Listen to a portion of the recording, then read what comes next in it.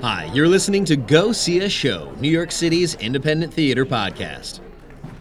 The world premiere of Sheila, collaboratively devised and performed by the company The Associates, takes place in the aftermath of a long silence between two friends and comes at an important moment where the company is exploring, as they put it, the outrageous paradox of female existence in this country. I sat down with a few of the associates after a recent performance of Sheila to chat about it. Take a listen. Please tell me who you are and what you did on this here show. I'm Peregrine Hurd, and I played Mary. I'm Lauren LaRocca, and I played Gloria. And I'm Jamal Abdul Nasser. I was the director. Of what show? Sheila! We said it like it was a new musical, but it is not. There is no exclamation point at the end of it. But you two did harmonize there, which was very great. Very in sync. So how do you describe Sheila? When you tell people come to see Sheila, what is Sheila? Who is Sheila? No spoilers, please. As you think it's giving it away too much, I like to describe it as a bit of a waking nightmare. That's sort of how I thought of it while we were shaping it. And I like to keep it simple like that, but there's certainly much more to it, yeah. We devised it. That's one way to talk about it. Yeah. That it's written by the company, which is 5 of us. And why so- did you create a waking nightmare then? Well, I mean, one of the things that's part of our Mission statement. mission statement is exploring taboo, exploring this might be pulling from an old mission statement, but I still think it holds the intersection or the meeting of the sort of mundane everyday with something that's a little more grotesque, a little more nightmarish. And I think for me too, in the theater you very rarely get to see things that are a little bit scary without being over the top. And I find that if something is a little bit frightening, it makes you sit up a little more and pay attention. And just the structure of this piece and the way it's written is very sort of subtle. And I think having elements of fear help people really focus a little bit more. And I think it helps for sure, yeah. Yeah, and we knew we were going to write a play about women, and it wasn't going to be what's that play Steel that I was going to? Magnolias? Yeah, it wasn't going to Yeah. be Steel Magnolias. What's it going to be that play? So, and it was Right. going to be closer to Top Girls, and like I will never forget the first time I read Top Girls. I was reading the scene where they're in the makeshift tent in the backyard talking about their period blood, and I remember reading it not understanding. I was just like, I don't understand. Is this funny? Is this scary? Is it weird? Is it dramatic? I just didn't know the tone. I'd never seen Churchill, and I couldn't understand. And I think this play has that kind of unnerving quality of talking about truths, being uncomfortable, being aware that there's something bigger going on around these women that they can't control or put their finger on. Yeah. And yet there's so much in the minutia of the way they relate to each other that is frustratingly human and funny. Yeah, because it's a character drama in that sense as Yeah. well. You have these two women seeing each other for the first time in a long time. Right. And who are they to each other? We slowly find out as it unravels. Speaking of how it unravels, like how did you piece this together? You alluded to this a little bit in your talk back, but it sounds like there's a ton of improvisation going on. Having devised work through improv as well, I'm really curious to know how you did it, and if you spent as much time transcribing as I did. Yes. Lots and lots of Yeah. transcription.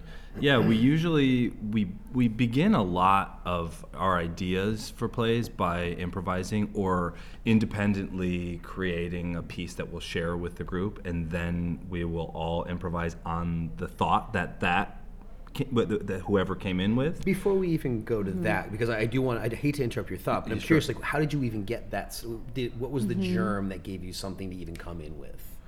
We started, definitely the idea was only women on stage, and we started this 2 years ago with photographs, and there was an interview process with the photograph. We just answered a series of questions as the person in that photograph. Ah, okay. And a few characters we felt were really compelling, And so that was your prompt. Photographs were your prompt to Yes. find Right. characters Yes. that would then be characters to investigate. yeah. Because we knew we wanted to start this play, the work on this play, from a character-driven place. Yeah. So we went straight to images and Yeah. image work. And for example, Gloria was among those images, and Mary was not. Oh, Right. wow, But okay. Mary was the a result sort of of tertiary character in Gloria's life. This character who came out of the photograph, and That's perfect. So, okay, yeah. now back to where I cut you off from. Yeah. So you're in the room. People bring in ideas, or like you do these improvisations with these characters that you have. Yeah. Then what? I think we'll watch the improvisation, and then as soon as that's finished, we will all discuss what we saw, what we individually interpreted, and then we'll take a nugget from that. We'll say, yeah, that's a really interesting story idea, and then we'll take that home with us, and then sometimes we will all write independently on that nugget and share it, and we all have 5 different versions of that, and then we just distill until we have the piece at the end. Yeah, I mean, I think what we found out about ourselves is that we write almost as much as we create in the room. That we all find a lot of value in like putting down ideas on paper, proposals on paper, and Jamel happens to work a lot in stage directions, and I happen to work a lot in action, and then there's like dialogue people, so that there's a lot of ingredients. But then, yeah, we mentioned this in the talk back, like for the improvs, the important thing is being able for everyone to jump into the various characters. And so this play used to have more characters, now it has 2. We've all played both of those characters, different points. And when you said everyone in the room, who is everyone? Is it all of the associates, or is it and who? How many associates are not at this table? There are 5 associates, so Emily Stout and Casey Worthington are at this table.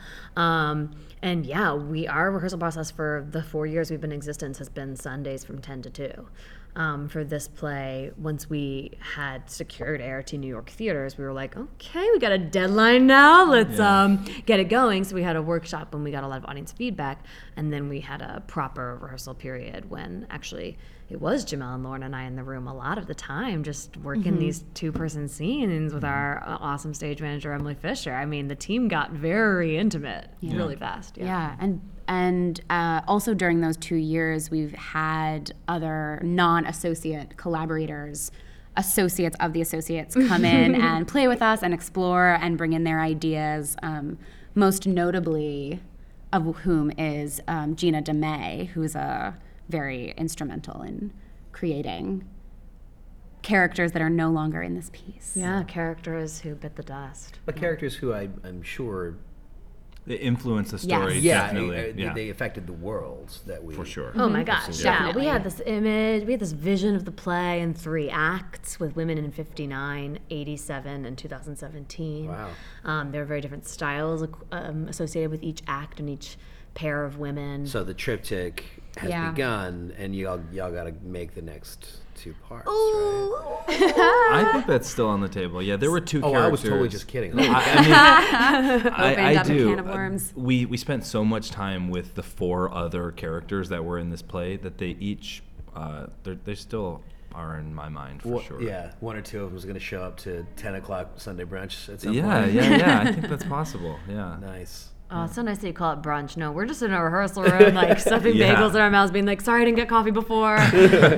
Yeah, we're gonna change our process too, because this once a week devising, as you can imagine, takes a long time since you're taking 6 days off. It does, but it does mean that you have a consistent date, which Yes. is actually It's true. pretty handy, I'm sure. Yeah. Speaking of the world of the play, something that was very intriguing to me, and you don't have your designers here, but I work in the audio medium, as you can tell, and the sound of the play was really, really fascinating. Mark Van Hare. Talk to me about how that worked for the associates. He's not an associate.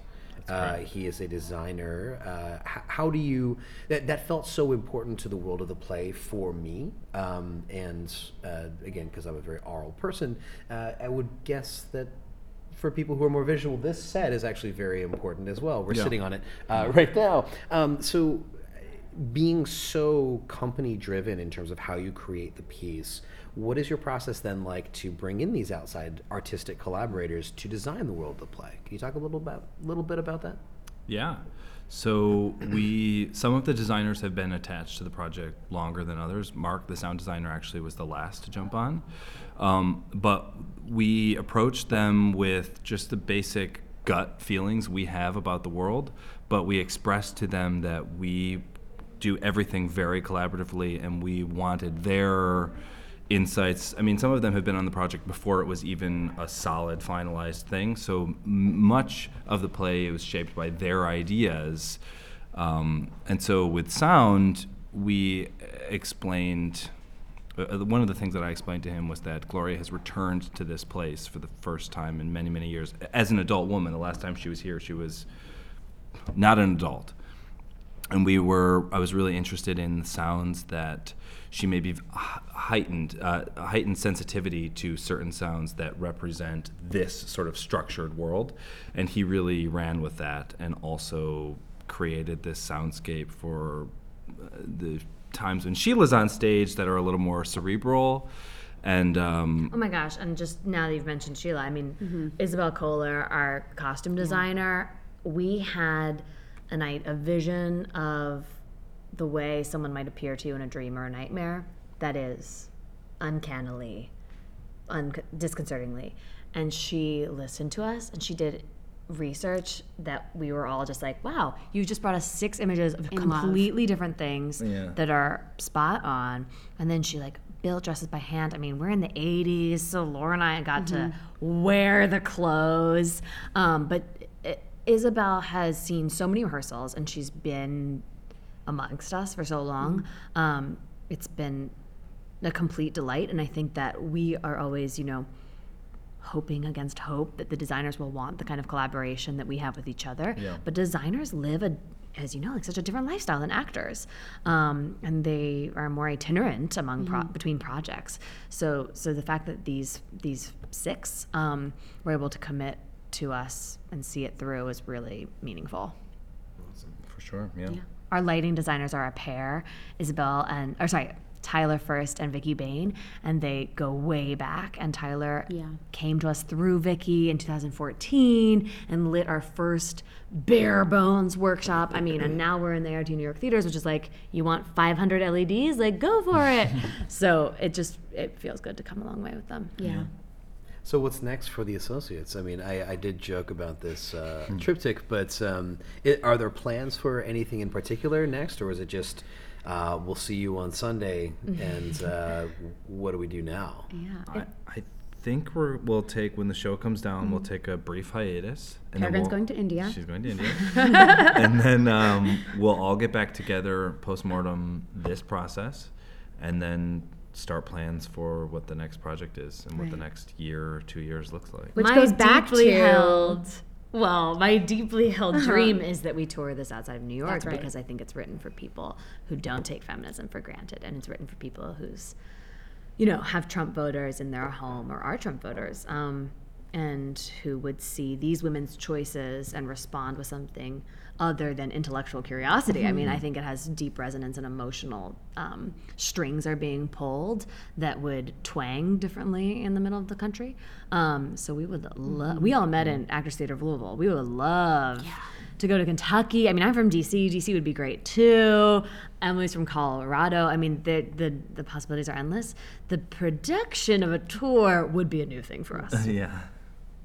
Well, whatever you decide, best of luck with it and Broken Legs. Thank you. Thank you. The show is Sheila. We're at ART New York on West 53rd Street at 10th Ave. And y'all run through when? January 27th. Awesome. So tickets and more information can be found at... www.theassociatestheater.com. R-E or E-R? E-R. We're Americans. I love that question.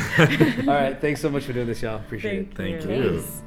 Thank you, Jamel, Lauren, and Peregrine for hanging out after the show to chat. You can catch the Associates Sheila at the ART NY Gural Theater, 502 West 53rd Street in Manhattan through January 27th, 2018. Head to theassociatestheater.com, that's theater with an E-R, for a link to tickets and more information.